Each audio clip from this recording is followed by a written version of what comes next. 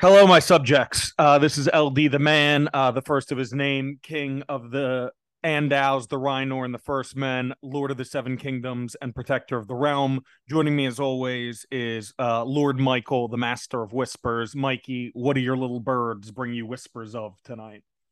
All right, so my little birds have us getting back to Catelyn Stark, Mm-hmm. and then we're gonna dive into Arya and Bran's first chapters as the point of view. So those are some fun ones. Bran's second, I think. He was Oh, number that's two. right. Bran Arya's was the first, first though. chapter. Yeah. Yep, Arya's which is first. which is funny enough because I think me and you both in episode 2 said that we were wrong in episode 1 to say Arya was younger than Bran, and I think the way we both realized that was because in Arya 1 she goes like, "Well, Bran's 7 and I'm 9, so a put put Yep, diddly do," yep. you know. Clears that up for us. Yeah. And I remember being like, "Ooh," I remember specifically saying the opposite of that, but Yep. um.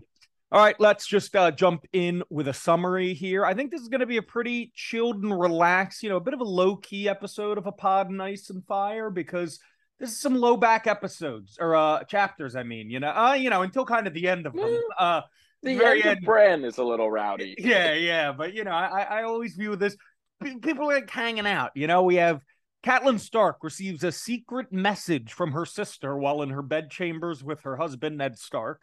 Arya Stark, their youngest child or their youngest daughter, has a bad sewing lesson and runs off to watch the boys training in the courtyard, joining Jon Snow and observing. Bran Stark is climbing around Winterfell one last time before traveling south.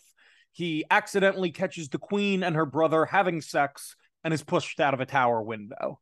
So right there, you kind of see what I'm talking about. Like we had some people hanging out, the bed chambers. Escalates very quickly at Yeah, the yeah, end. and then all of a sudden, a child is being launched. And obviously, not to start with the lead here. I feel like in the book compared to the TV show, which doesn't make sense, it really hits me more that a child was thrown out of a window. Am I It's wrong? pretty outrageous. Yeah, No, it yeah. is. It's funny, and I guess we'll get to talking to this chapter later. But I just can't stop with this line because they pull it right into the show too.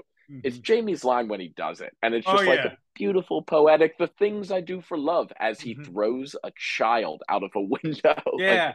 it's really it Oh, shows how crazy he is. I don't know. I don't know if it's because you're used to the things you read potentially being real, like maybe you're reading a history book or a biography.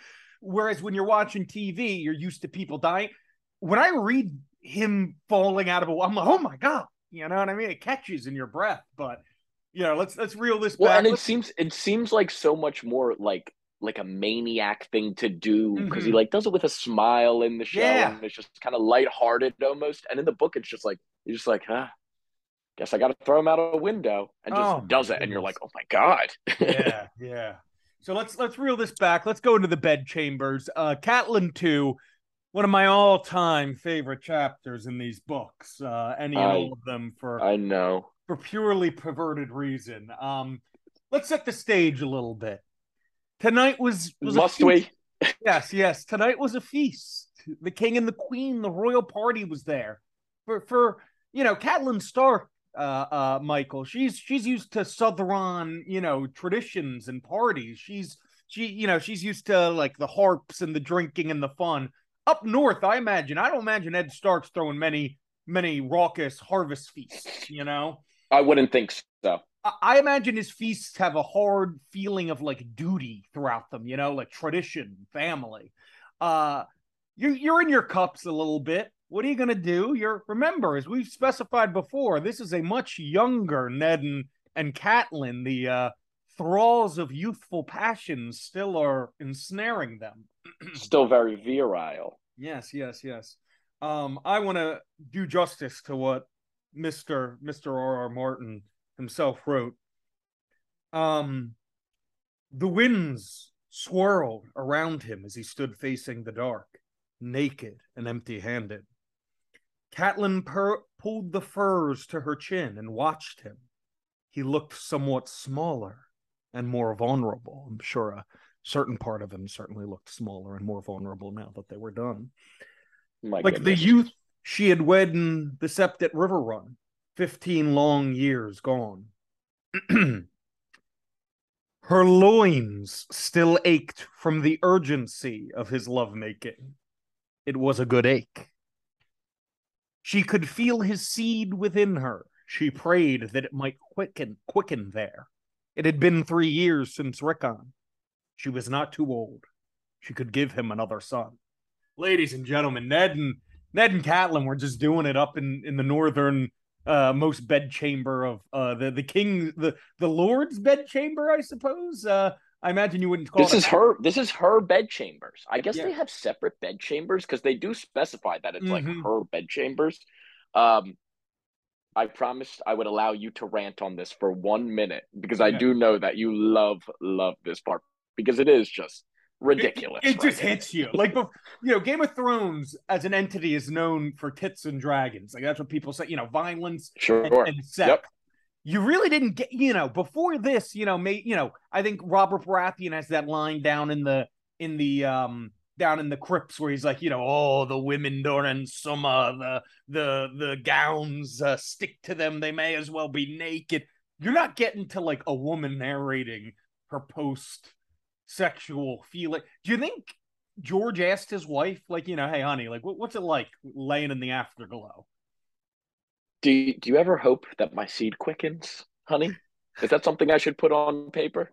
Now, mayhaps to uh, get something a bit more interested to this, right before that, when we're introduced to the chapter, Winterfell's got a very interesting, not geography, geology to it, with the way these hot springs work with the walls. so that was something I had down that I wanted to start. The technology Mm-hmm. of Catelyn's walls are pretty advanced. So they say Winterfell's built over a hot spring, and I guess where her chambers are situated gets the best benefit from that. They say water, like hot water, is rushing through the walls, which I don't really know how they made work in this time of no plumbing. Yeah, I was about to Uh, say they don't have pipes. yeah, so I don't really know exactly how they don't really go into it. Mm-hmm. But it is a cool system. It's a cool, like she says, like the walls are warm to the touch all the time, which sounds very pleasant to me. Yeah. Uh, and really feeds into, like she says, even with this, like I am not built for the cold. Like all these Mm-hmm. Northerners, no problem. Me, I'm in my heated room, my sauna of a room, and still too much. But still, Ned's going over to the window after they bang, throwing open the window yeah, and hanging dong in front of like a windy like night. to cool off. But Yeah, it is interesting. She does say like it's the difference between life and death during the winter, being built up these hot springs and all that. Do have to say like that's like a nice little flex by the Starks of like, hard home, or not hard home, I'm sorry, the last hearth, the Dreadfort. They don't Moat Cailin. They don't have heated walls. That's why they're the Lord Paramount. That's why they were the Kings of Winter. They've got this. I like how it's described. They say that like the hot water flows through the walls like blood through a man. Again, I'm not sure. it's like a living thing. The Mm-hmm. Winterfell, and actually Yeah. they do describe it a little later during Bran's chapter as like a living thing. I think Maester Luwin describes it as like a growing tree, like its branches are spreading out. Like when he's talking about how it's like getting Mm-hmm. renovations and things added to it because it is such an old Yeah. castle, which is even crazier that they figured out how to put like hot spring water through the walls. I Uh, don't. Mayhaps Bran the Builder and his magic had something to do with such things, but I will tell you, like that is what separates the Starks from a lot of these other houses. Is the Starks are, according to George R. R. Martin, like 10,000 years old, which almost doesn't even make sense in the yeah, like time frame he laid out. But they are the ancient kings of winter. Ned and Catelyn, after their sex, they after the loin lovemaking, they start talking about the offer from Robert Baratheon. He is officially at this point offered Ned the hand of the king position. Ned said he had to talk to his wife. Ned's here talking to his wife about it. And Catelyn is at like it seemed like Ned, was like, oh, let me talk to my wife, being like, she's not going to let me do that. She seems yeah, of pretty course. for it.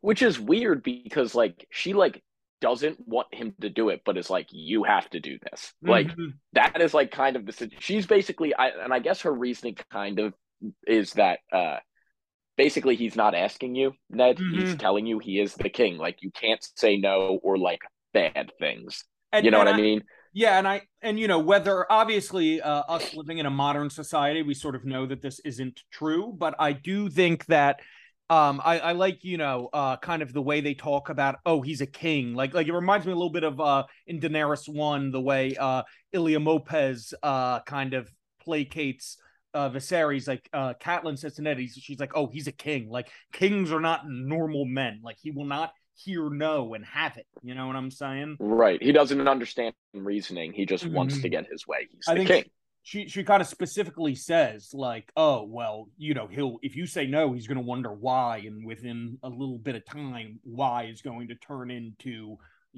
oh Distrust. yeah, distrust. They're going to betray me. And she even says that's another part that kind of goes back to the whole kings are different thing. Is she specifically says, oh well, you knew the man, like you don't know the king, like he's different now. It's a Right. whole, Like it's a different person. yeah, as if he's a And whole different entity.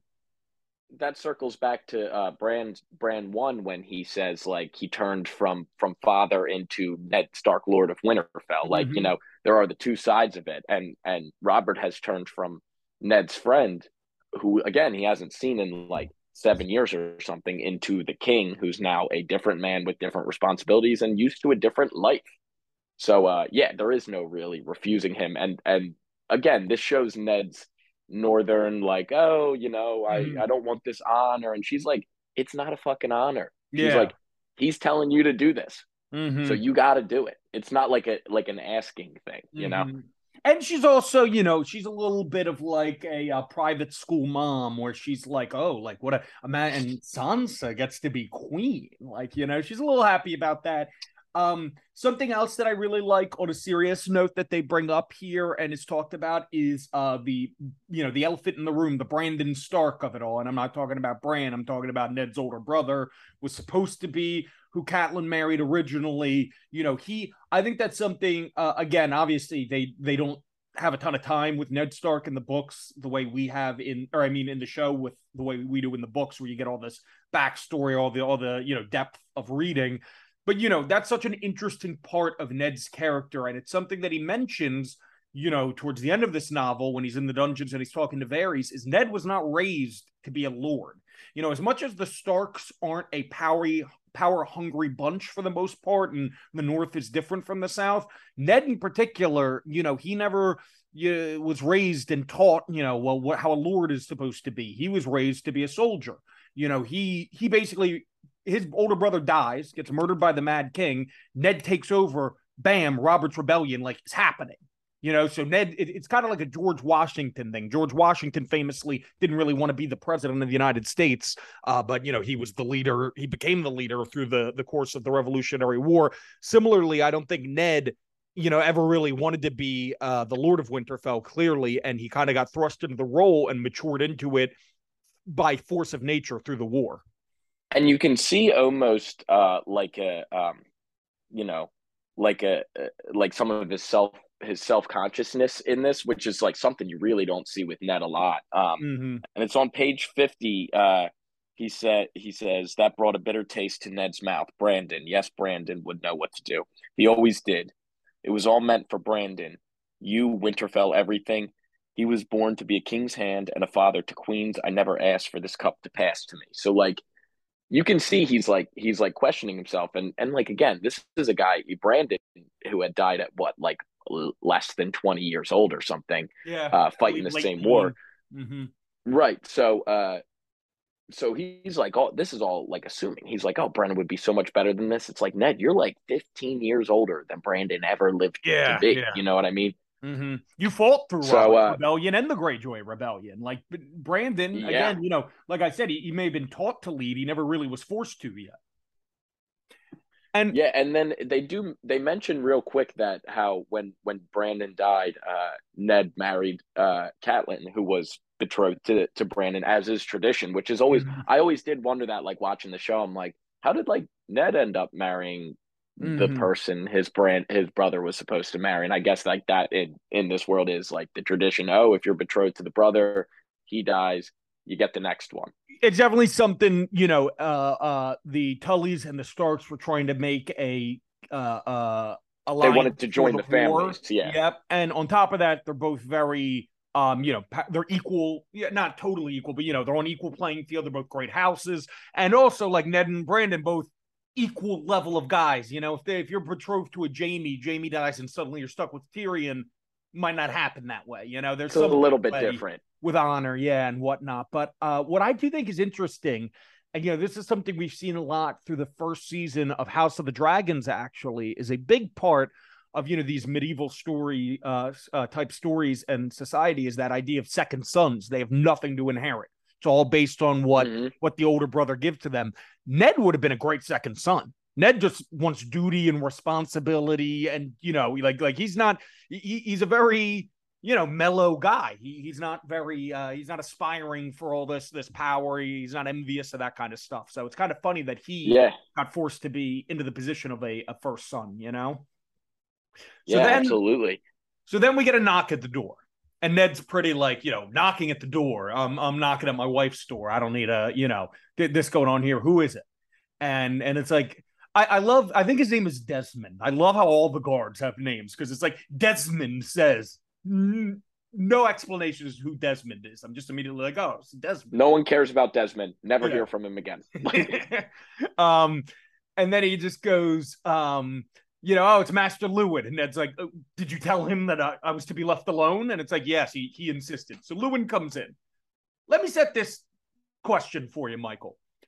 Is Ned like dumb, or did Luwin need to get to the point here? Because they make Ned throughout like the second half of this chapter specifically very like impatient and stubborn and be like, I have no time for your riddles. Spit it out, sir.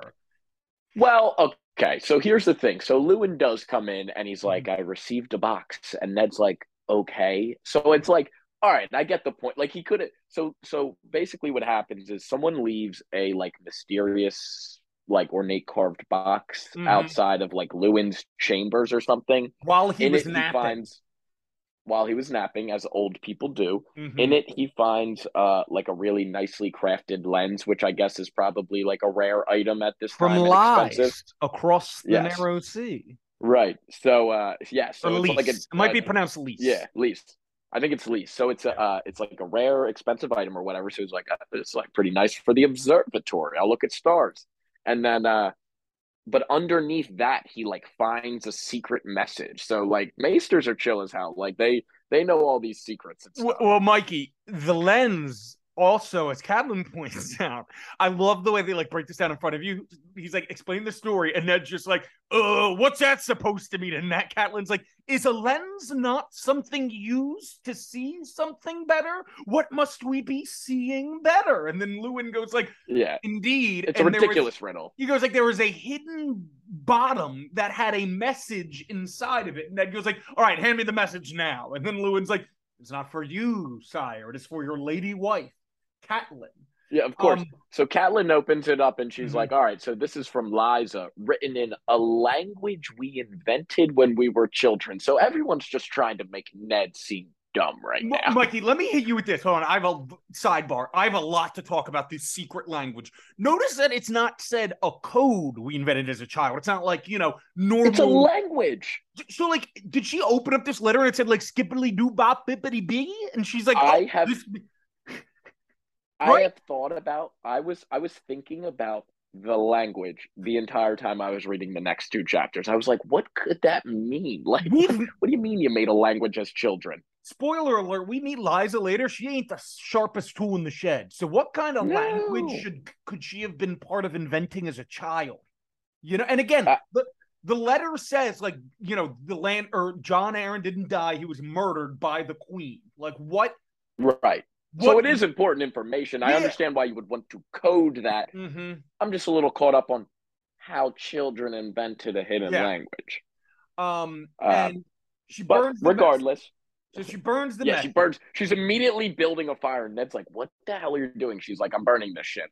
Just Mm-hmm. burns the message. She's like, "This is critical." She's like, Yeah. "You more than ever have to go become Hand of the King because it is dangerous there." The And Ned's the like, "That opposite. seems illogical." Well, Yeah, Ned's like, "That seems like a bad idea." and Maester Luwin is like, "I, sire, I. Like, if the king is to be saved and these crooks brought to the king's justice, you must be the one to do." Dude, if I'm Maester Luwin and I fuck with Ned Stark, I'm like, "Hey, sire, listen to me. That sounds like a bad idea. King gets murdered. Yeah, You're gonna be. I'd want to be 3,000 miles away." So you know that there's a murderer on the loose that killed the Hand of the King, and you're like, "I know what I'm gonna do. I'm gonna take that guy's job." What? yeah, exactly. Well, and that's the thing too. She's like, "You got to go and protect Robert, your Mm-hmm. friend." And first of all, Catelyn like does not like Robert. Yeah. So that was like a weird. I think it was more of like, I guess, well, because the Hand of the King was her sister's husband. Mm-hmm. So is it more of a, you got to get, she doesn't like the Lannister, so it's like, you got to get to the bottom of this and uncover the Lannister. She's using that to like Well, get the Lannisters caught. do you know what I think part of it is? I think part of it is, as we know, A Song of Ice and Fire is very much supposed to be somewhat of like a parody of, or a satire of like classic fantasy. You know, the by all means, like Prince Charming doesn't just get to win and kiss the princess. You know, a Right. lot of it's like upturning a lot of those expectations. So I think, Maester Luwin is supposed to sound like the start of a quest. It goes like, it's like he literally says to him, he's like, "Sire, if someone is to find the king's murderers and bring them to justice, it shall be you who must do it." And it's like, Right, and it's really like we said in the first episode we did. It really at the beginning sets it up like the Starks and Ned specifically are mm-hmm, like the main characters, the mm-hmm, hero of the whole thing. And we talk about how so many more characters get introduced, and that isn't necessarily the case. And but like this feeds into that. It's like you have to go and uncover this injustice and bring it to the king, and then he'll believe you because he's your friend, and then we'll beat the Lannisters, and everyone will be happy. now, And like that's what it sounds like, and it is just like turns into like a death march for the now, Starks. yeah, oh boy. Now, before we get into the dividing of the children, there is one thing I need to talk about with Maester Luwin, and that is he is described as having these sleeves that have like pockets inside of them, and like it's like, oh, he just pops his hands into those sleeves and he can come out with like a potion, a toy. At one point, it says a book. How is he Yeah, fitting? how big are these? How It is he seems like a hiding? heavy like garment. Yeah, and like Brandon Catlin says, like it's a wonder he can even lift his arms. Forget about even the garment itself. What's the size of this pocket that can both keep something small, secure, but keep something as big as a book inside of it? Also, who needs to like I whip out a book? You know? I was curious, number one, why he's not just carrying a bag with him, and number Yeah. two, what direction are these pockets like sewed in that like when he's moving his arms, things aren't just like falling out of his Yeah, clothes all the time. it's like you could have a toy for a child or like an ointment or a book. Like, bro, just be like, "Oh, Ned, you need the dictionary? It's back in my chambers. I'll be right back." You don't need that strapped to you, my guy. Yeah, yeah, I got the dictionary for Liza and Catelyn's secret language. If you need that, if you feel a little dumb right now, because you know that lens is going right in one of those sleeve pockets as well. Oh yeah, dude, that's that lens. That's part of it. Is it's like Ned. I think that's when he gets mad at Luwin. Is when Luwin's like, he's like, "Well, what was in the box?" That was like, because they do a great job of being like, "Look, sir, somebody left a box for me. It had to be a foreigner. No one saw who it was. So this is a big mystery." He's like, "All right, what was in the box?" And he just goes, "Oh, a lens." Yeah, Why didn't he say a yeah. Ned's lens and standing there under like, that? "What's in the box?" Why didn't he hit a Yeah, lens exactly. and a secret Start with message? the important thing. Yeah. Well, Yeah. there was a lens, but a secret message, more importantly. He's just like waiting to see if he deduces that. Right. But this Well, so this is the one point I do want to make before we move on to the children is this mm-hmm, is where you first do see that like how much the maesters are relied upon, not only for mm-hmm. like they're doctors, they're like counsel, they're historians, they're like teachers for their children. Like Yep. the maesters really kind of like run the show in a lot of Big these settings, influence. and Big everyone influence. has a maester. Yeah, like every big family or whatever lord has a maester. They have a ton of influence. Even just like stuff as simple as, if it's unseasonably warm one summer in the north, none of these people have ever seen it that hot. A maester's like, oh, well, I studied down south, like I know something about heat. You know what I mean? That we got to do this to Yeah. the crops now. Like they, Water your crops a little more. Yeah, like they like know these everything. people don't know anything from what they know. They're You know, just like encyclopedias. and they like bridge the generations really well. You know what I mean? They're, oh, your Lord Yeah. Father did this because they're never in any danger. They're just like hanging out. You know. No one wants to kill a maester. Yeah. So at this point, Ned starts to cry. And he says that you know, all right, I'm gonna go south. And he goes like, so the first words out of his mouth is she's like, Catelyn, you'll stay here. And it's like immediately she's like, no. Is this to be my punishment? It's like, well, this is what you wanted. Like, do you think you guys are just gonna abandon Winterfell? Like what? Yeah. Oh, Bran's gonna rule Winterfell while we're gone. Yeah. So then she's like, is this to be my punishment? She's like immediately shook about it. And he goes like, Robb will be here. Like, he is my heir. Like, he's the oldest of the kids. He needs me the least. Like, you know, he can learn. You and him are going to be rolling together. Going to be great. You know, that's going to be like you two and Luwin chilling, yeah. making decisions. Like, that's basically what he says. He's like, Robb's a little too young now. I need you to, like, pretty much make the decisions and, like, teach Robb. And, like, in a couple years, he's going to be a man grown. Luwin hits a great classic line where he's like, gods be good, it will be a long time till Robb needs to be ready.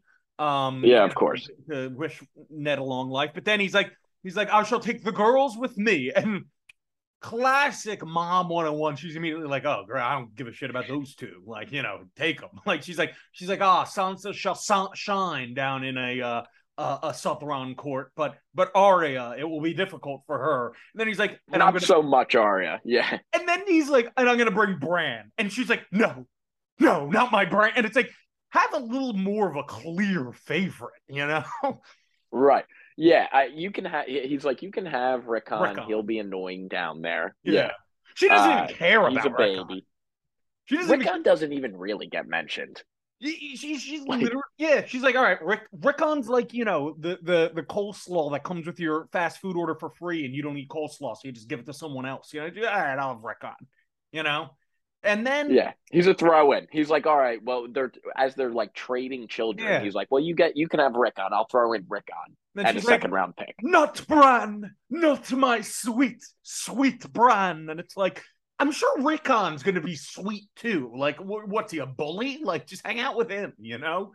Well, look here, and a little foreshadowing that Catelyn gets what she wants, and she gets to keep Bran. Yeah. But a little a little spoiler into the foreshadowing, she then just fucking leaves Bran. Yeah, exactly. Right. But you know, so then like twice. Yeah. She leaves twice. and then Jon Snow comes up. I believe it's first Luwin who says, like, what of the boy Jon Snow? And then Catelyn immediately is like, I will not have him. Take him far from here. He is your son, not mine. And Ned's like, but I was to hope. But I was thinking, and like, he doesn't even get his idea out. I do want to say this. Ned says a line where he's like, there would be absolutely no place for him in court. I strongly disagree. And I can name you tons of Targaryen bastards throughout the years that have served the Iron Throne, namely a little guy named Bloodraven, who you already know of as the one-eyed crow. Like there are bastards in King's Landing. Now you're telling me there's tons of bastards in King's Landing. You're telling me they couldn't at least get him onto the city watch? That's what, Mikey, a gold cloak, or he's just a member of Ned's household guard at the very least. Like, you remember Rory, the guy who gets you protect Dad. Yeah, you're walking like he's like, he'd be shunned. Ned, you'd have been a little shunned, but not even really. People would have just been like, oh, that's Ned Stark's bastard, which would have annoyed you because you have all that honor. But like, no one would have cared about him. That would have been a perfect place for him. Perfect. Yeah. Honestly. And now he does make the case. He does make the case that like the Lannister woman talking about Cersei would have no part of it. So like maybe that's a point. Like, but again. She has no of Robert's bastards because it's her husband. She doesn't care. Like, bastards are a part of society back then. You know what I mean? Yeah, sure. I just think this idea that like Cersei Lannister is even going to care about it. How about that? Like I don't know. What's she going to be like? Again, like he's not going to be. No one's talking about making Jon on the King's Guard. No one's talking about making him master of ships. We're talking about, he's a little police officer walking around, hanging out. Yeah. I don't think Cersei Lannister would have been. Yeah, I think she's got other things on her mind, as we're going to find out soon enough. But yeah, eventually, Luwin's like, I have heard that Jon has requested joining of the Night's Watch. And, we get this whole, like, but he's a boy of 14. Like, I do like that Luwin just goes, and Catelyn's like, he's going. Yeah. He is going. I love that. Honor, sure. Sounds good. I love that Maester Luwin goes like, it will be hard. It's like, that's putting it mildly, bub. And I like how Ned's like, there's room for a man in the Night's Watch to ascend. It's like, He's like, maybe this is good. Yeah, ascend to still being really cold and miserable all the time. It's funny because Catelyn's like, yes, this will be nice. Benjen's never had a son. He can't have a son. Jon will be like a son to him. Yeah, and then he'll never have any son. And Ned's just like, yes, this is clearly not for her own gain. Yes, no, this makes sense. Dude, it's like, again, like I know Jon isn't exactly given a choice, although I think he would have taken the Night's Watch anyway. If you had said to me, like, Lucas, you're a bastard, you can either come to sunny King's Landing, drop the name of the Hand of the King at every whorehouse on the Silk Road, or you got to go to the Night's Watch. We have to swear off women for the rest of your life and freeze to death. I'm like, I think I got a hell of an idea here. I'm going south. Yeah. Yeah. Oh man. So it pretty much wraps up with them deciding Jon's going to the Night's Watch. Ned and the girls and Bran are supposed to be heading south. And and then Rickon and Robb and Rickon are staying with Catelyn in Winterfell. That's like what's decided. They're like, it's going to take about 2 weeks for us to leave. We'll tell Jon Snow later on. Yeah. Jon Snow let him enjoy a couple weeks. He's never enjoying anything. Yeah, he's like a boy in like the 1930s about that with World War II looming over his head. It's like, let him have one last 2 weeks of being a kid. Kid doing what? It's Winterfell. Yeah, exactly. He's hanging out and not being allowed to do things. Like that's like his life. He's slightly warmer. Slightly warmer, yes. So all right, so let's move on to Arya 1. Good. All right, so Arya 1. So we get introduced to Arya for the first time as like a narrator.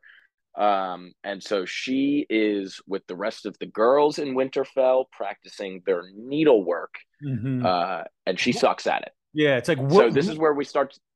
What is this needlework they're doing? Are they like sewing pictures or like stitching pants? I think they're just practicing sewing things, which, it is I forget what they're calling it, because I know they say like, oh, what an honor it was for Septim. The Septim's a bitch. We'll get to her in a minute, but it's called like horrible lady. It's like the classes in the womanly arts or something. It's like something out of it is the womanly arts. I'm pretty sure it's a ridiculous term. I mean, I will say this: that is, kind of somebody's got to be able to fix a hole in a pair of pants in this society. Listen, you know what I'm saying? Like, sewing, very useful, but it seems like she gets very angry at Arya for being bad at it. Which is like, she's a child. Calm down. Right. So Arya's there being bad at this. Sansa's hanging with her friends, doing it really well. And so this is where you first see that Arya's like a little bit jealous that Sansa's great at everything. Which I think Arya stinks at most things. And I think that are womanly. That's a very key distinction from the show. And I don't bemoan the show for not exactly hitting this, because it's much easier to do when you have that. You can just write somebody's thoughts like in a book. But Arya isn't just like, girls are stupid in the book. It's like, I suck at this stuff and that makes me angry. You know what I mean? Like she would love. Yeah, it's like kind of sad. Because she's like getting made fun of by her older sister and her older sister's friends just for like not being good at like sewing. Sister. Yeah. Like that's a key power dynamic there. And they call her, I thought this was kind of funny and also really mean. They call her Arya Horseface because she has like the long face of Ned Stark, and all the other kids look like a Tully except for her and Jon. So she has like a long face, and Jane Poole calls her Arya Horseface, and she's like, and it's even worse because the only thing I'm better than Sansa at is riding horses. So like the only thing she can take solace in is that she's good at riding horses, and she gets reminded that she's like not as pretty as Sansa by like calling her horse face, bringing up the only thing she's good at and ruining it for her. Mm-hmm. And there's just some great. It's just Arya. It's always like a little bit of a mini Seinfeld episode because Arya's making all these little observations about like the lot she's in, like how these, there's Jenny Poole or Jane Poole, who is like Sansa's best friend, Kettle Master's daughter, similar age. Then there's Beth Castle, who's Sir Roderick's daughter, who's like even smaller. And again, Sansa is this pretty girly girl, like princess. She's, the lady of Winterfell, or like the heir on the female side. She's going to get the best match out of any of Ned's, female, out of the two of them. Now she's been promised to the prince. So, these two are trying to impress her. Also, Princess Marcella's there, who's like very young to the point where she doesn't even fully like get stuff. She's just trying to do her best. But meanwhile, we got Septon Mordain, who's just like, she's like trying to impress the 6-year-old princess girl, and meanwhile she's just bullying Arya. Like, hey, like have something else going on in your life. I know it's boring up north. Have something else going on in your life where you're not getting off on being mean to a little girl. Right. Like a royal little girl too. Yeah, exactly. Like Arya should have authority over her to an extent. Well, it's interesting that you made the point that like Arya's making these like little observations and stuff, because I thought that like reading that I was like, this is like, and you see later in the chapter where she meets up with Jon, this is like a connection to Jon Snow. Like she's very similar to Jon in that sense, where like she feels like she's not really fitting in with the family, and she's like constantly watching and always vigilant and like making a lot of interesting observations, and like she has a good relationship with Jon Snow, just like we saw Bran did, and she like looks up to him, and you can see that it's like, again, from a younger child's perspective. She even says in the chapter at one point, she's like, I reflected at that point that like life is not fair. And it's like yeah, like good observation, 9-year-old child. And then she observes it again. She says later in that chapter, when Jon's not allowed to fight too, she says that's the second time today. That's the yeah. So it's like a weird comparison between her, because she's actually like a true-born daughter, but she's like kind of buried as like the fourth child, and like second not good daughter. At the stuff she's supposed to be. Yeah, she's not good at what she's supposed to be good at, and she's just like kind of relates to Jon in sense of like, so she runs away because she's getting made fun of and everything. She runs away. She's like, I'm gonna go watch the boys practice sword fighting. Finds Jon also watching. She's like, what are you doing? Oh, I'm only true-born sons are allowed to practice with a prince. So he's there feeling left out. So they're kind of like two peas in a pod, just hanging out, both wanting to be down there fighting with swords, and both not being allowed to for different reasons.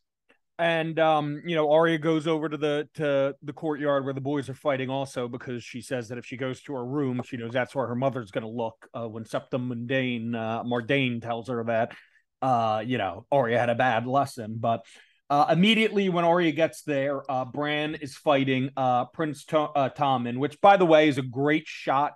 Poor Prince Tommen took a little bit of a stray from Arya in like the first page of Arya's chapter, and she's she goes like, Sansa got to sit next to the crown prince, who's tall and handsome. I had to sit next to the little fat one, of course.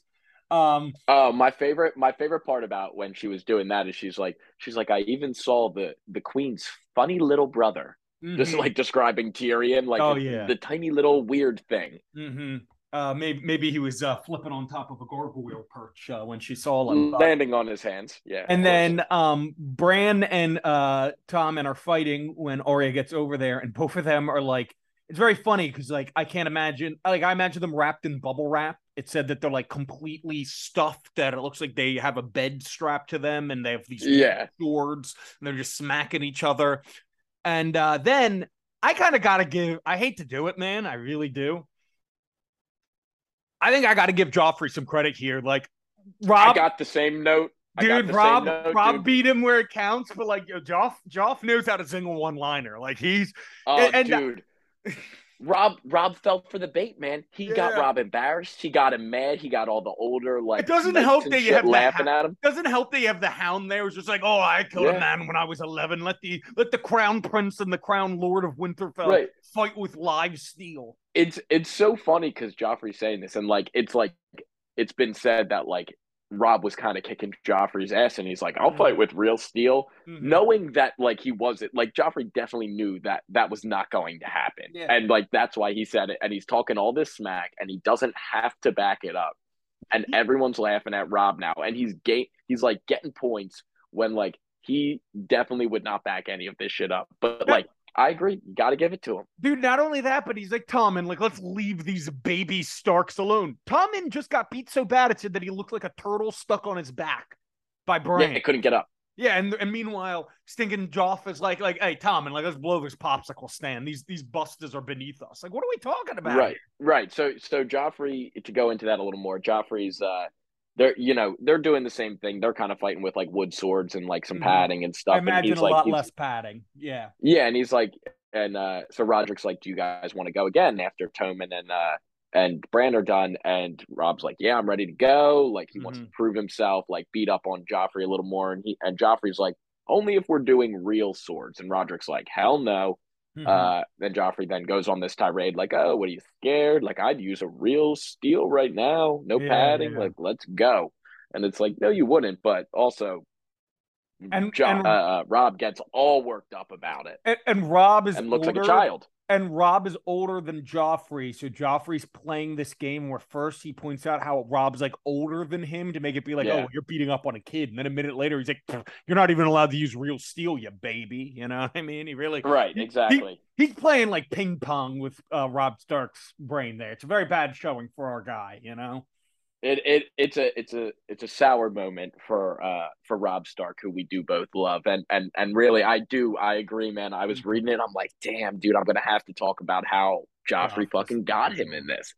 I Yeah, I Do go you know ahead. something that they bring attention to towards the end of this chapter that I always found interesting in the show is that Joffrey, which is very just like bad once the accusations come out, how he has the double banner of Baratheon and Lannister side by side. Like I always thought that was sus as hell. Hey, I love when Rob's like, how weird is that? And like Arya's like, the woman's house is important too. And then they talk about like John, yeah, yeah, they talk about there being a wolf, a banner of a wolf carrying a trout in its mouth. But I always right. was like, why? Like, if you want to seem like a Baratheon dude, just use the crown stag, a House Baratheon. Like, no kidding, everybody thinks you're a Lannister. So I was thinking the same thing, and it's really prevalent in the show too, because he's not only is it like it's like a split. So they describe it as like he has a half and half sigil where it's like the lion on one side and the crown stag on the other, showing his two parentage. But like even in the show, it's shown even more where like everything he wears is like red and gold. Like Yeah, he is very clearly the Lannister side. That is what he is all about. And like that is what the family is all about. And it's like so obvious to the point where it's like, how is there not way more distrust in the Lannisters? Like yeah. they clearly are all about furthering their family, their, whatever, It's their like in the riches, ninth. everything. It's like in the 1980s when the U.S. government would just like take out a government in South America and put up their own regime and be like, no, people elected them. What do you mean? Like this is just the Lannisters being like, no, Joff, Baratheon. What are you talking about? Oh, Yeah. but it's It's sponsored by the crazy. Lannisters. Yeah. um, One more thing I got to at the oh, end of go this ahead. chapter that I thought was a little weird that so at the end John and Arya are splitting up and Ghost is walking away with John and I forget what chapter it was also in this but I did want to bring up the point that John's Wolf John's is wolf bigger. ghost is described is bigger now That and was this in the chapter. show yeah, and in the show, when they find Ghost, when Theon finds Ghost and gives it to John, he's like, "Here, take the run of the litter," and it is like Mhm. a smaller wolf. So John's is really the only wolf you see like grow old in the show. So Mhm. it looks big, obviously, but like it is kind of like described differently. Like his is described as now in the book, like clearly growing bigger than all the others. Mhm. I just thought that was an interesting point, but so when John's walking away and Ghost is following, Nymeria follows for a little bit. That's Arya's wolf. and before she's like, oh, we're going somewhere else. And it just like made me realize that like the wolves don't really hang too much in the books or the shows. Like, Shaggy Dog and Bran's wolf Summer. Summer are Yeah. together for a little bit. But yeah, the wolves like very quickly are split up. And I guess that's obviously because the Starks are split up, but Mm-hmm. it really shows that they all kind of take different paths because you never see the wolves together after the initial like we found them all together, which I Mm-hmm. thought was just kind of like a fun little fact. What about Also, yeah. when Arya was describing where she got the name Nymeria from, she was talking about like in history and everything, and then she's talking about the Knights of the Kingsguard. I believe that was in this chapter. Or was that Bran's? That's Bran from Um, the next. okay, but we'll just say it now. So when he's describing the Knights of the Kingsguard, uh, they bring up what was it? It was Sir Barristan. one of them. They bring up something in relation to the House of the Dragons. Oh, the Dragon Knight, maybe Aegon. It was one of them. I forget which one it was. We'll find it later when we get to it. Mm-hmm. But I thought that was an interesting point because you had brought up something that was a connection to the House of the Dragons in a past episode. Mm-hmm. So it's fun to see them now bringing that up now that we see the show itself and what they're talking about. And it was talking about the history of the King's Garden. It was talking about the two twins, Oh yes, that's it. That's it. You're right. Eric and Correct. Eric. Yes, Mm-hmm. Who yeah. we've now seen Who in House of the who Dragon. we who it says died by each other's hands in Mm-hmm. that time era. Yep. I something so now we go on to Brand 2 is the next chapter. There's a royal hunt going on. Rob and King Robert and Ned and Rob Stark and Joffrey and the Hound and some men at arms, Sir Roderick, they're all out hunting. Brand's getting ready to leave. It's been a couple days. It's about to be, I believe it's the eve of when they're all to travel south. And this is something I really like about this chapter. We talked about how this episode is going to be a little low key. You want to talk about a very relatable feeling. What Brand's dealing with right here is he's very excited to go south. He's so excited for all these adventures, but it's just hitting him that he's going to be leaving home and that he's going to be sad to see Winterfell in his rearview mirror. And I really like that. It's the little kid moving away for the first time, and he's all Mm-hmm. excited, and then he's like, "But what am I going to be missing out here? Like, hey, this was like my home for my whole life. Like, it is a real like." You see, and you're like, I can relate to like, it's like when you go away to college and you're Yep. pumped about it and you're like, oh, I'm going to have a ton of fun. And then you're like, oh, but I'm leaving all my friends behind in the town I've lived in for the first 18 years of my life. Something else important to note. Earlier, I talked about how Ned Stark is a great second son.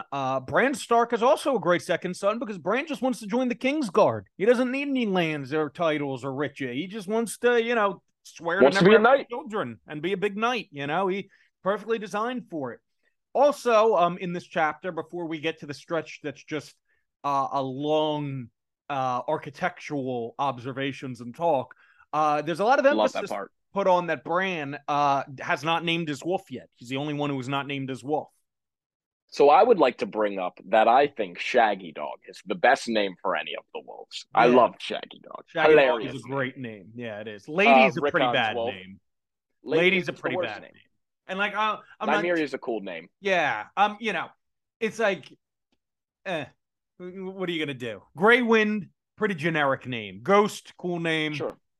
Um, Cool. I I forget when he actually names him Summer. I believe it's like Bran. pretty When sure he it's when he wakes up. wakes up Yeah. and like the kid and like the wolf helps from when that robber goes to kill him. Um, Right. and it's like I'm gonna have to do something with the Great Winter now. Anywho, um, something I find interesting is in the show they it literally the first time we see Bran, he's climbing because it's when the king's procession comes and we get this whole visual of Bran climbing over to see them over the hills and then they're getting closer. In the books, it's mentioned once or twice already that Bran climbs. I know when Ned's like, or when Ned says Bran's going with him, Catelyn's like, make sure he doesn't climb in the capital and fall to his death. But Bran just climbing all over Winterfell. Pretty badass. Yeah, I'm a bad climber, so I'm pretty jealous. Pretty athletic child. Yeah, I mean Yeah, the way they describe what he's doing it's and the parkour. way he's like climbing. Yeah, it's like parkour. Like he is like running and like jumping across building tops and like swinging from gargoyles. It's Yeah. actually I actually have my favorite piece of writing is describing how he's climbing on one of Oh the pages. heavens. So we'll get to that later. Okay. But yeah, I thought a funny part of it was like he's talking about doing all this climbing to the top of like huge towers, like Hmm. 60-foot towers that no one is like willing to do. He's a 7-year old child, and yet at the start of like where he wants to climb, he has to like go into the garden where the heart tree is with the face on it, and he's like scared to be near the tree, and yet he's climbing 60-foot towers, but he's scared of a face on a tree. Yeah. I thought that was funny. I also think it's funny that there's that like tower that just they've been like, yeah, it's been burnt and broken for a long time. No The one's even broken tower. guys, Yeah. no one's even bothered to try to like, bro, you got some limited. What else do you have to do during like peaceful times and try to fix a tower? You know, like Ned. Well, all they do is Ned will once in a while send in people to bust up the rat nests. Yeah, yeah. That's all they do in the tower. Are they not Um, called ratters? I, dude, is that what it says in there? I love that term. I remember Ratters. something like, oh, Ned sends in some ratters or something like that. Um, I do love when they describe like Bran has found all the secret tunnels and like Mm-hmm. passageways and like you can go up this tunnel that goes up a ramp and you're from the first floor to all of a sudden across Winterfell on like the fourth floor and then there's a Mm-hmm. bridge that goes to the second floor of a different tower and it's like this sounds like a cool ass jungle gym. Yeah, it sounds like a whole ordeal, you know? Another part I found funny was uh, when it talks about how Bran, always grew up climbing. His mom got all mad at him. His dad eventually is just like, whatever, dude, just don't fall and don't tell your mom. Mm-hmm. And Maester Luwin is like, all right, you want to see what happens when you climb? Takes up, makes a Mm-hmm. child out of pottery and chucks it off a building. And Mm-hmm. it's just like, see that smash? That is you. And not only is that outrageous foreshadowing, but also like a pretty crazy lesson to teach like a young child. And then Brain's like, well, I'm not made out of clay. And it's like, that doesn't matter, dude. It's same effect, you know? Also kind of a witty comeback, I think. Yeah. I Yeah. enjoyed that comeback. As Bran But yeah, I thought that was funny. as Bran is climbing, he hears the sounds of passion and love. We're ending today's meeting of the small council the same way we began it with some fiery romance. Um, I, they really like this is talk about building up suspense. The way that they like, it's like Brand like they spend a good 2 pages. Like Brandon is hearing this conversation, but he can't get into position to see anything. And he can't figure out who's talking, which it's like Mm-hmm. made pretty obvious to us, but again, he's a 7-year-old child, so he's listening to them talk about the king and like Yeah. they're calling each other like brother and sister, but like he can't really put together who's talking. And we're like, oh shit, this is Cersei and Jaime like sort of plotting about how this is going totally wrong. Like Ned's going to go be Hand of the King, and that was like not supposed to happen. Cersei's like, it should have been you. Jaime's like, I didn't want to do it. Cersei's like, I would have told Robert to make you Hand of the King if I thought Ned was like Gonna actually take going to it. Yeah. accept it. She thought Ned wouldn't accept it. Mm-hmm.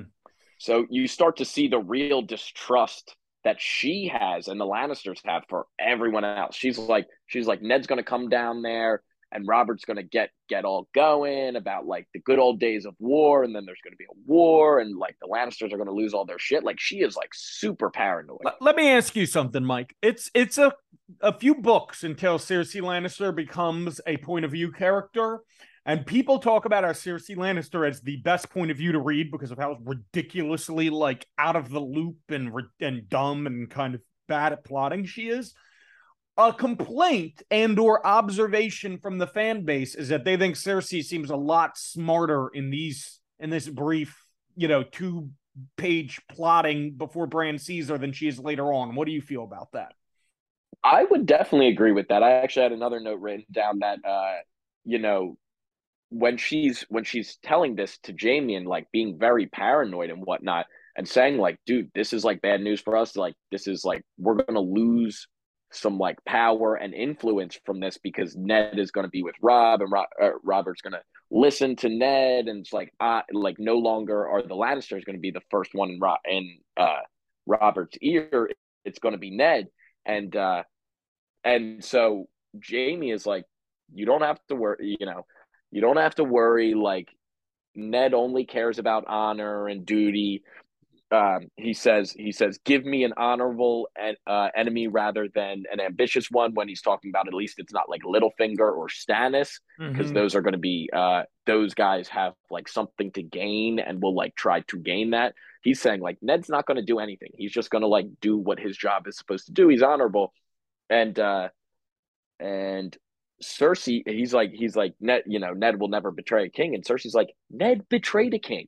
Yeah. Ned was part of a rebellion, which is an Yeah. interesting point because that never really gets brought up in all the like honor and duty stuff. It's like Ned was like part of a huge rebellion to overthrow a king, albeit a crazy king, Who but killed still his he did. family. But Yeah, he did betray a king. the one thing that I think is funny though about that is that Ned and Stannis actually are very similar. Like when considers Stannis ambitious, and maybe I think this is somewhat of a first bookism before George R. R. Martin had really developed the character. But like the only reason, and this is a big reason, Stannis the Manus has a giant supporting like class on the internet, and the big reason why is because Stannis doesn't even really want to be the king.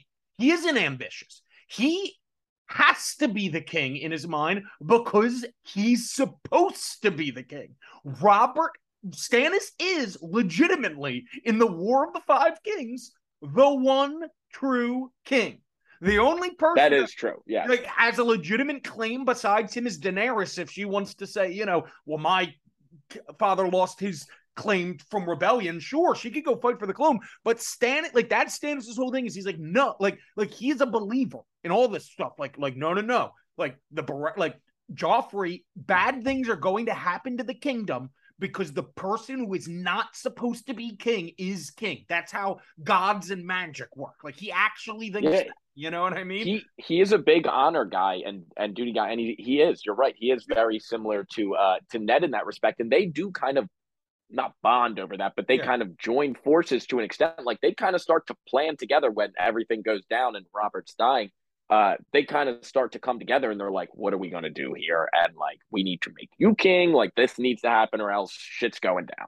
Well, some of that I think is Renly. I'm not sure if Stannis appears until book 2. I'm not positive, but I know that Stannis, I mean, he says that to Catelyn Stark when Catelyn visits him, is like, oh, like my whole claim is because your husband, Ned killed himself right in that letter where it was like Stannis is like he tells people, like, no, like it is Stannis. Like it is not, these are bastards. That all comes from Ned. Right. That's to Stannis, and then Stannis blasts that out to the whole kingdom.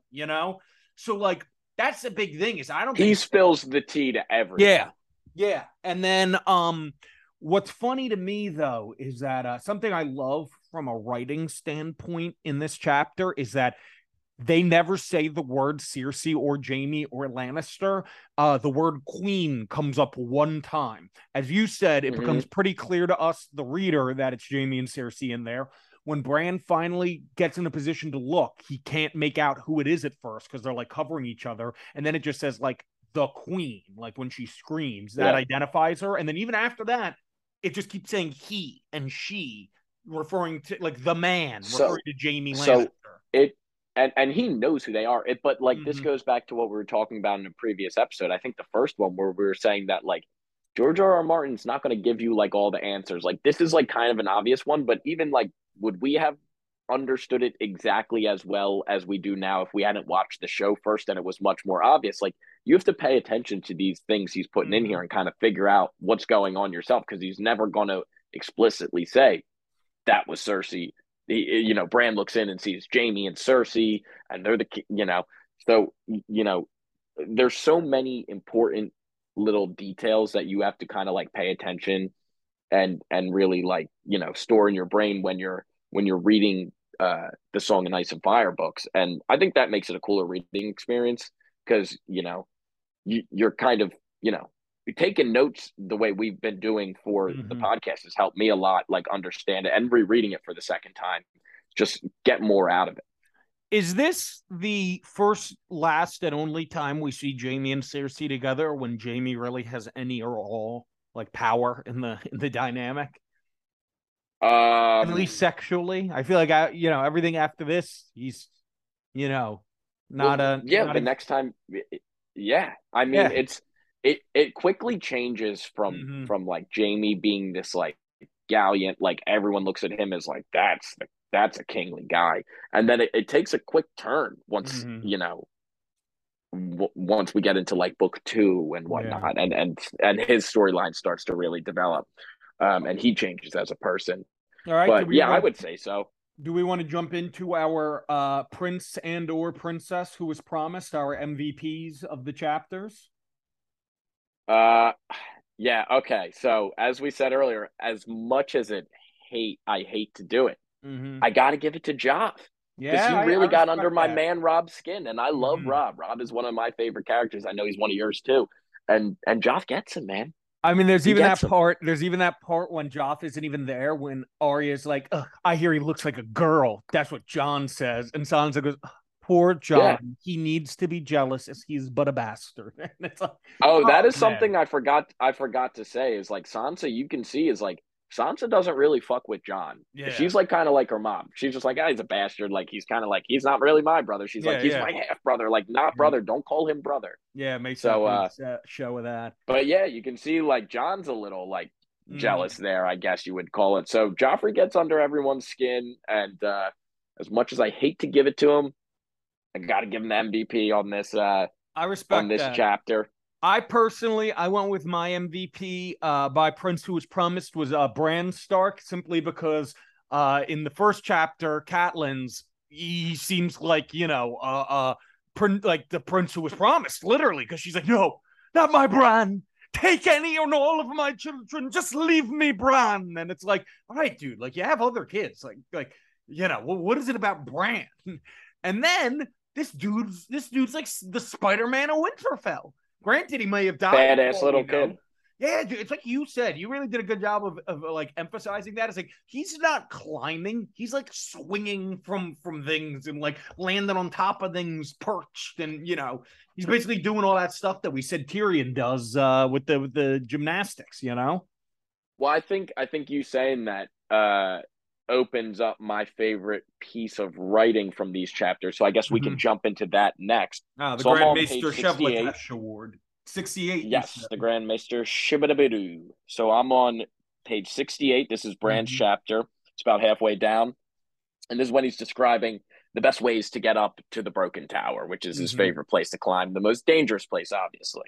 And so he says the best way was to start from the Godswood, shinny up the tall sentinel, and cross over to the armory and the guards' hall, leaping roof to roof barefoot so the guards wouldn't hear you overhead.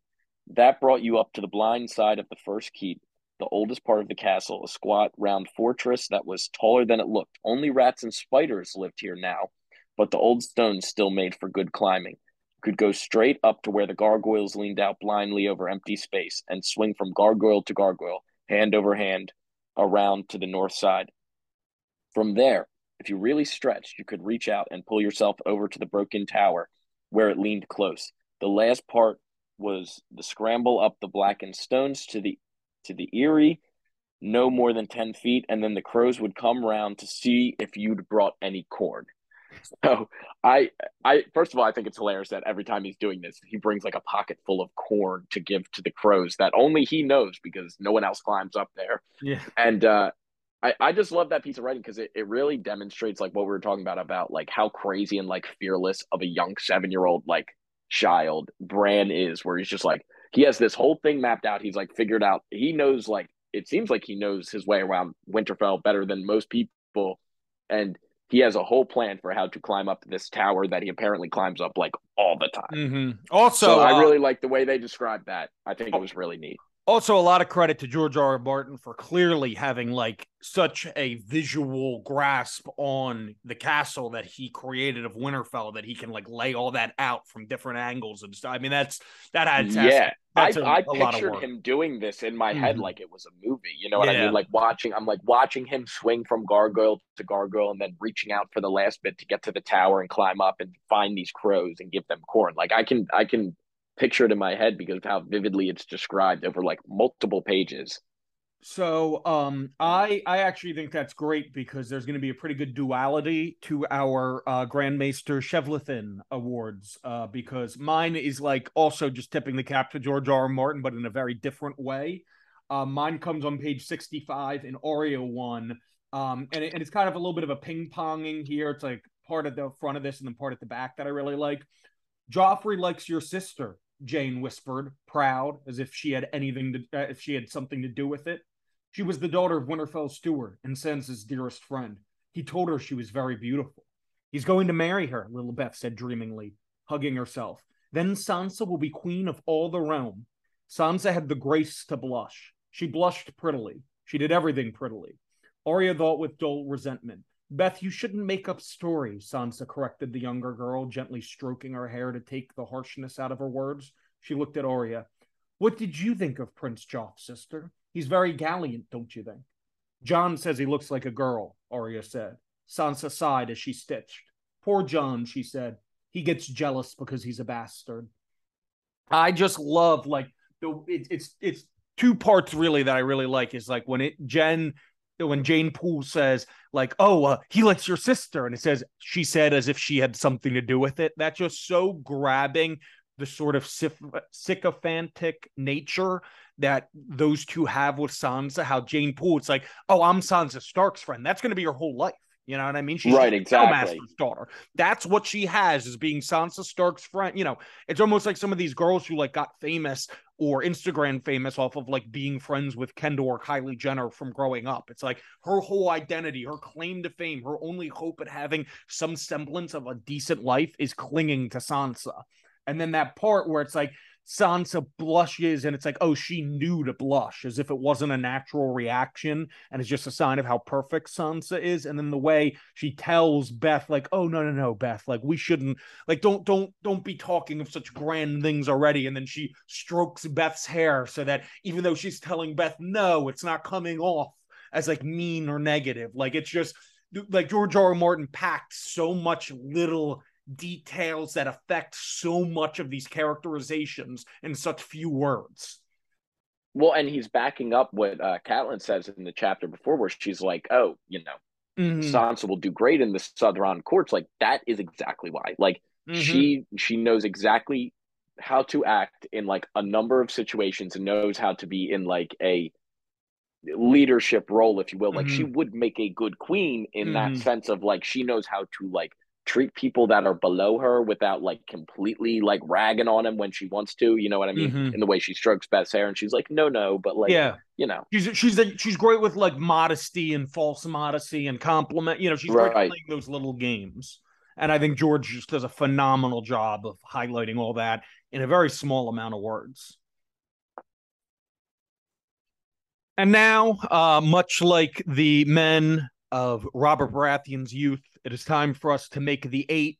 Unlike Robert Baratheon, we are not about to sleep with one woman from each of the seven kingdoms and the Riverlands. We are going to give you eight observations, eight facts, eight pieces of trivia, eight things from this chapter that branch out into the greater Song of Ice and Fire lore. Mikey, do you want to go first or do you want me to? I'll go for. Do you want to go back and forth, or do you want to do 4 and 4? How do you want to go? Let's go back and forth. Let's ping pong it. All right. So I got an interesting one on page 55, which we may have different page setups because I've got a hard copy and I Okay. noticed that we were Mm-hmm. on different parts earlier. But on page 55 for me in the hard copy, um, Catelyn is reflecting uh, about John being brought home as a bastard of Ned's from war, and she's talking about how Rob will never, or Ned will never speak of who the mother was, but there's whispers that it was that it was Ashara Dane, the Sword of the Morning's sister. Mm-hmm. And I thought it was interesting that she was described as fair with violet eyes, which is a very similar description to our Targaryen princess Daenerys. So Mm-hmm. I thought that was an interesting little connection there that made me think maybe I should be paying attention to this because Mm-hmm. as we know, these things get brought back up later. And it seems like a minor detail, but like violet eyes are like not a Yep, normal you're very right. trait for And anyone to have. Ashora Dane is in a lot of theories and like speculations and stuff. She's a very, for like a character that there's not much known about, she's a very heavily speculated figure. People think she might, because I don't know where this appears in the text. I believe in a later Sir Barristan chapter, actually, now that I think about it. Barristan had a crush on her back in the day at one point. Mm. She was, one of those, her and Elia Martell and Cersei Lannister and Lyanna Stark. They were like the beauties of their day. Those were the sought after women, the Marjorie and the Sansa of the present story. Right. So I thought that was like Yep. a cool little part that I'm definitely going to pay attention Mm-hmm. to as I keep rereading because like you said it might get mentioned later on and Mm-hmm. that's stuff that now knowing more, you can kind of stow away for later. A good observation by you. For my first piece of the 8, I'm going to talk a little bit about Princess Nymeria, the character that the direwolf is named after. So, Princess Nymeria was the princess of the Rhinor, which is one of the 3 major ethnicities that, and the one that is only mentioned in the books and actually always gets left off of the title in the shows for some reason. There's the first men who are basically like Caucasian Native Americans or like, Vikings in that sense. They were like the first people in there, all that. The Andals are kind of like your step in for like the European settlers. They came from Essos. They kind of came in with the better medieval technology and all that. And then the Rhinor were from these riverlands. They got overran by the Valerian freehold.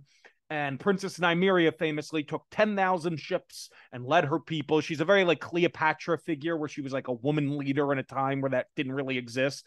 And she like her people tried to sail from one like little island to the next. They stopped in the Basilisk Islands. I believe they went to the Summer Isles, and like they were just getting picked off by like slavers and natives. Like people knew they were vulnerable. They knew they were looking for a home. They were taking advantage of her people. I'm sorry, of her people, not of her. Eventually, she got her people and those 10,000 ships to land into Dorne. Dorne is where the Rhinor settled, and basically the Rhinor became the Dornishmen and the Dornish women, which is Princess Nymeria is a big reason why in Dorne, women have more rights than in the rest of the Seven Kingdoms, where women can inherit their father's titles and all that. A firstborn girl is just as valuable as a firstborn daughter. Very nice, very nice. I do like that you bring in the history that don't Mm-hmm. really come in the books because you've read some Mm-hmm. of the extra text that Yep. George R. R. Martin has written. So that's some cool little insight there. Because they do talk a lot about like they Mm-hmm. mention cool little things, and you're like, I would like to hear the history of that, and it just never really gets revisited Mm-hmm. besides in like small mentions. Yep. Um, so my second one is on page 50 for me. Again, we're still in Catelyn, and she is uh, talking to Ned about him going and becoming Hand of the King, and she's again like remembering that when they found this dead direwolf, it had a stag's antler in its neck. So Mm-hmm. back to that foreshadowing point and something, the sign thing, and that's now she's feeling the little northern superstition in her a little bit, and she's like that. Like this feels like a bad omen to me. I don't feel comfortable about this, and now I'm staying here. You're bringing half the children down there. Like you can see where she's getting a little nervous herself as a mother Mm-hmm. and a wife that something's going to go wrong, and it's again going back to that dire wolf with the antler in its neck, the sigil of the Stark, killed by the sigil of the Baratheons. So Mm-hmm. I like the foreshadowing that they do there, and he does it a lot more than I even realized, in Yeah. my second read through. Um, that's very good. I like that. I like that a lot. For my next piece of trivia, I have the glass garden, which gets mentioned in Catelyn 2. She talks about, the what we mentioned at the beginning of this whole podcast, how there are natural hot springs in Winterfell, how that can mean the difference between life and death during the winter. And she talks about how the hot springs are what allow the glass garden to produce them vegetables year round. The glass garden is a greenhouse. Technology that should not be around back then, but is available because of this hot spring. What a value that greenhouse must be in the north, and specifically being inside of Winterfell. If they're ever being sieged, that's another reason why Winterfell would be a tough place to siege. They can grow Also, food. yep. Also, two other big things, as it is mentioned in this episode, a mirror lens is very valuable because glass has to come all the way from lice. How expensive do you think an entire greenhouse made of this stuff, all that glass, like that's going back to something I mentioned last episode. The Starks are rich folks. I know that, we like to think of them as being, grubby and dirty and dark and damp.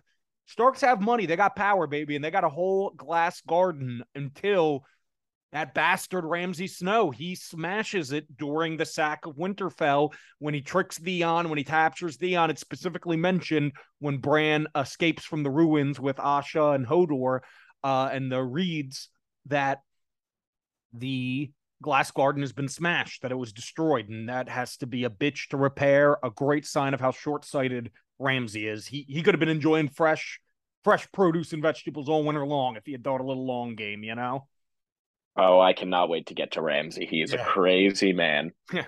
All right, Cool. for you. So my next one, I'm sticking in Catelyn. I got a lot from this one. We're talking about Maester Luwin again, a good character. And not only does he have weird items in his sleeves, but he also, as all maesters do, has this like long linked chain necklace that all the links are made of like different metals. And I don't think they really mention it here. They might mention it later on when we get to where the maesters are trained, but each different link of different metal is represents a different like study that they have like mastered. You know what I mean? So there's like gold and silver and platinum links, and they all mean that this maester has mastered whatever area of study. So that's like another little cool thing about the maesters. So like pretty interesting in this world.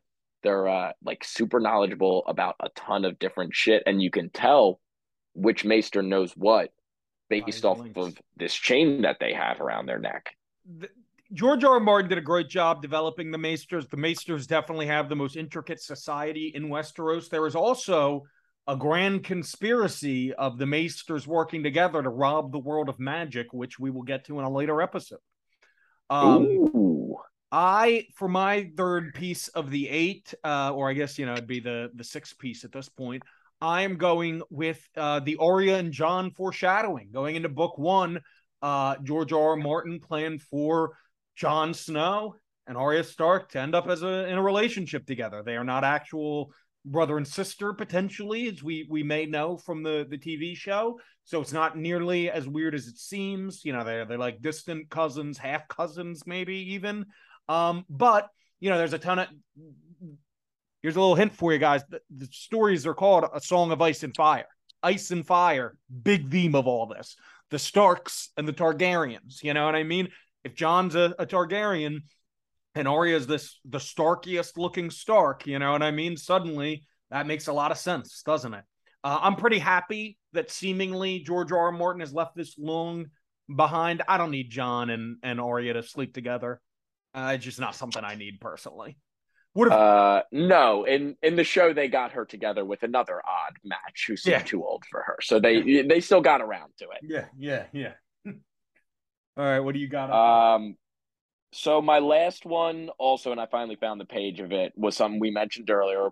Was another reference to the House of Dragon, and I found it. It's on page 65 in Bran's chapter when he is discussing all of the famous Kingsguard, because he wants to be a knight, wants to be in the Kingsguard. That's like his whole thing as a young child. And he mentions the twins, Sir Eric and Aric, who died on one another's swords hundreds of years ago when brother fought sister in the war the singers called the Dance of the Dragons. which honestly, I love this part because it kind of just hyped me up to see the next season of House of Dragon, which I know is like 2 years away. But um, it just reminded me of how exciting that first season was, and how much you see like this is like another just families are going at it for control of the kingdom and looking for the claim. And it's like this seems like this world of Westeros, it's constantly people saying, I have the rightful claim to the king. And it should be like a much simpler, like, well, by your laws, this person does. Yeah. But it's like constant strife about it. Also, I love that clearly George just like wrote this cool name, the Dance of Dragons, and later decided to make it this big thing because the Dance of Dragons did not happen hundreds of years. The Targaryens hardly lasted as a dynasty for hundreds of years. I think the whole thing was like 200 something. You know what I mean? Yeah. Dance of Dragons was like 140 years ago, maybe. From the beginning of the show, spitballing. Maybe even less actually. No, he also names one of his later books A Dance of Dragons. Yeah, he clearly likes that title. Before I get to my last piece of 8, because my last piece of 8 actually ties into our hypothetical and our end discussion point, there was something that I had written down that I wanted to bring up, and I think it kind of goes well since you just talked about House of the Dragons. Clearly, A Song of Ice and Fire - A Game of Thrones is becoming a big like with the success of A House of Dragons, like there's going to be a cinematic universe now. You know what I mean? Sure. Like, we're going to keep, there's those rumors of that Jon Snow sequel series, stuff like that. Like clearly, A Game of Thrones is going to go the Star Wars Marvel route.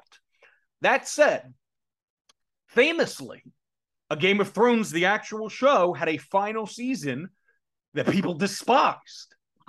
Our culture is obsessed with remakes. There obviously at some point in our lifetime, probably not for 20 years or so, but in our lifetime, there is going to be a new series called probably A Song of Ice and Fire that is A Game of Thrones over again. You know what I mean? You following me so far? Yeah, I hear you. How do you end the first episode? Because they nailed that out of the park with Bran falling, ending that first episode. I don't think you can rip that off that spot to spot, and you could technically end it in other places because there's all those chapters to work with. What do you think? Well, I think personally, with the way we've talked about how George R. R. Martin writes, and even like you just mentioned, a really good point, just saying, I think he just thought of this name, A Dance of Dragons, that sounds cool, and figured it out later. There's like a lot of that in here that and this is just like, we're only like 70 pages into the book. There's already so many things that I'm like, oh, I'd love for him to elaborate on later, that he doesn't even need to go into the future and make sequels to. He can do, they can build entire series as they're doing now based off of just little mentions of stuff from the books, that they can build a whole multi-season series, spin-off books about. Like this could go on forever just based off of little things like saying Dance of Dragons. Well, what does that mean? Well, this is a whole new story that is just like different from A Song of Ice and Fire. So I don't know if they'll do a remake. It would be interesting. I don't know where you end because, like I said, I thought that line from Jaime is such like a killer fucking like send off to a premiere for a series, just being like, the things I do for love as I throw a child out the window. Like, that is insane. How do you beat that? That is a tough follow-up. I think the only way to differentiate your pilot from their pilot and do it right is to give our man Raymar Royce some justice at the beginning. I want a full 20 minutes. I want a full 20 minutes of him investigating those bodies, baby. Maybe that's the whole show. Maybe he lives, he's Jon Snow now. That's how you do it. Listen, arguably he would have done a better job than Jon. Yeah, he wouldn't have let all the wildlings pass and gotten stabbed in the back for treachery. I guarantee you that. Didn't like the I mean, he was a young man ranging beyond the wall before Jon even thought about joining the Night's Watch. So to go into my last piece of the 8, which will transition into our ending hypothetical, I wanted to give you guys just some hit information, some little tidbits of some of the other great castles of Westeros that I happen to know, because, in this Bran chapter and in the Catelyn chapter, honestly, too. Honestly, I'm killing myself now, Mikey. A really good podcaster would have named the Castle of Winterfell the prince that was promised for this chapter, because it was the main character. Oh yeah, Yeah, we missed out on doing. that's an abstract way. We may have to think of, That's how you especially win the way they podcast. called it a living thing. That's the They way called you it a win living podcast thing. awards. That's the way you win podcast awards, being like the castle was the MVP. We got to think of that next time. Yes. But we get all these cool information about Winterfell. So I have some info on some other castles that I want to hit about. A very fun fact is apparently every great castle is impenetrable, which I guess every castle is until it's been penetrated. To quote the great sellsword Bran, "Give me 3 good men and I'll impregnate the bitch." Winterfell, they're just like, oh, well, the walls. You can't get through Winterfell's walls. That's all good and dandy. So we got River Run, the Tully Castle. That is in between 3 rivers. So again, like, how are you going to penetrate that? At any point, they can just pull up their drawbridges. They're very safe inside that castle. Up next, we have Casterly Rock. Casterly Rock is literally a rock. People don't get that. There was a giant mountain with a giant gold mine in it, and they just built a castle into the rock. You know what I'm saying? George R. R. Martin actually dropped a whole blog recently called "The Two Rocks" about how impregnable Casterly Rock is. Why he did that? Probably because Aegon the 5th or 6th is going to capture it soon in the books in the modern timeline. But there you have it. Casterly Rock, built into the side of a mountain, has gold mines inside of it. Up next, we have Highgarden. Don't have much info for you on Highgarden, just that it's very beautiful. Think of it like the Hanging Gardens of Babylon. It's like a wonder of the world, which takes us, and where I'm going to end things, is the Eyrie. It's just called the Eyrie inside the Vale. Yeah, it's always confusing because they go back and forth between calling it the Vale and the Eyrie and the Vale of Arryn. Mm-hmm. The Eyrie is actually the newest of these castles because the Gates of the Moon originally was the Arryn's castle until a Lord Arryn went around to the other 7 kingdoms and was like, wait a minute, these guys have way better castles than us. We need something way cooler. They built the Eyrie, which is the smallest of the castles in terms of like livable space, but it is literally impregnable besides on Dragonback, which happened during the Conqueror's War. There's like 2 ways to enter the Eyrie. There is the gates, the Bloody Gate, which is just a single small hole that is incredibly easy to defend. Or there are like little handholds and you have to like climb up the side of it one by one. So again, very hard castle to invade. Fun fact about the Eyrie, it gets so cold during winter, though, that the Arryns have to go back to their old castle at the base of the mountain, the Gates of the Moon, to not freeze to death. Bam. Oh, sorry. One last thing. Storm's End, the Baratheons' castles, also never been impregnated. And the reason why is that it supposedly has magical walls because Storm's End was built by Bran the Builder. How he went from the north down there to build a whole ass castle with magic walls, I don't know, but that's a fact. Bam. So I want to, honestly, speaking of spinoffs and stuff, I want a Bran the Builder spinoff. That dude sounds like Johnny Appleseed. The Wall. Yeah. He sounds awesome. He's just walking around like doing great things. Right. So our hypothetical. Yes. So which castle would you want to live in, correct? That's what we're doing here? Yes. How would you... Mm-hmm. What are you doing? Yeah, so it's good that you ended with the Eyrie because that is my favorite. Mm-hmm. I think it's depicted really awesome in the show. In the book, it's also like really described, like you said, like there's like one way in, or you can like climb up it, and there's like a little path even to get to the one way in. It's just like a super super safe seeming castle to be inside of, and also like seems pretty badass to watch your enemies try and like scale up as you're like chucking rocks down at them. Like, you are not getting up here. I'm a big fan of it. It's like super beautiful the way they shoot it in the show, up on the mountain. I love the moon door that they have in it. So that's my favorite castle personally. Casterly Rock, the way you just described it, I did not know it was like necessarily built into. It sounds like a cave castle, which like seems pretty cool, honestly. Which also doesn't sound very Lannistery. Like, it doesn't sound very. It doesn't. Yeah, right. But the gold's in there, so I guess that's what they care about. So that's probably my number two. I think that's where I would go. I would go Erie and then Casterly Rock. How about you?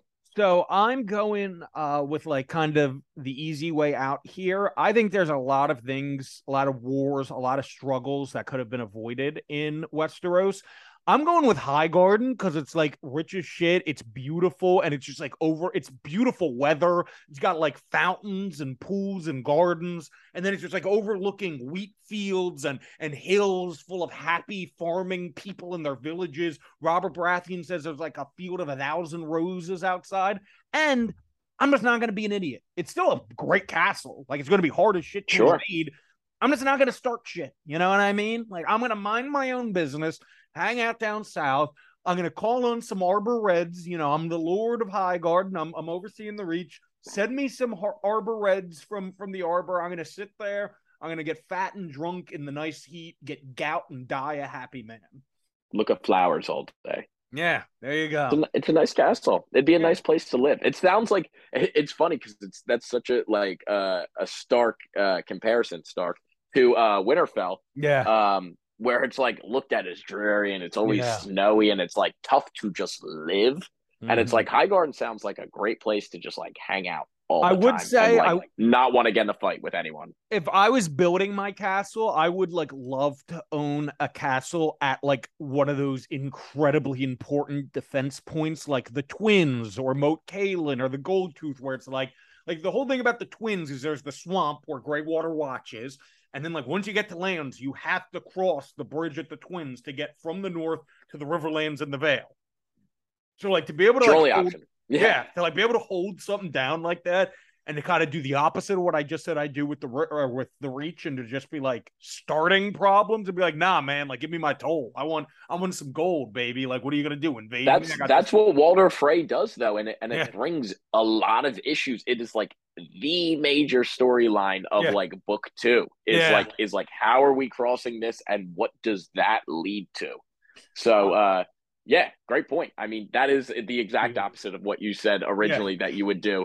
And it's like, let's get really in the mix and dude. make everyone hate us. There's a great line in the show during like the whole episode where they meet Walter Frey for the first time, where they're like debating what to do, and Catelyn Stark goes like, the Freys have held the crossing for hundreds of years. They have never failed to extract the toll. It sounds like it makes Walter Frey sound like he's like a magical troll man. You know what I mean? He It's like kind of no, is. he sort of, yeah. I mean, dude, have you ever when we get all, we're wrapping up the podcast here. Thank you guys for joining us. When we get off here, Mike, look up a picture, like artwork of Walter Frey, like from the books. It is hysterically grotesque. Vile. Oh yeah, he Yeah. looks like a He wax is described candle that's melted. he is described as a disgusting human. Yeah. All right, guys. Think this was a great one. Thank you for joining us as always. Mike, say your farewells. Whisper something to your little birds for us. Oh, my little birds. Is that what we're calling the people who listen to our show? I kind of like that. I call them the small folk, but I think well, that's the thing. It's like if I'm the king and you're the master of whispers, they're your little birds, they're my small folk. I guess we each like have our fan names, you know? I think we can go with that. This has been fun. This is our third episode. So we'll see where we go with the next chapters. I kind of got to look ahead and see what's coming up next. You remember off the top of your head?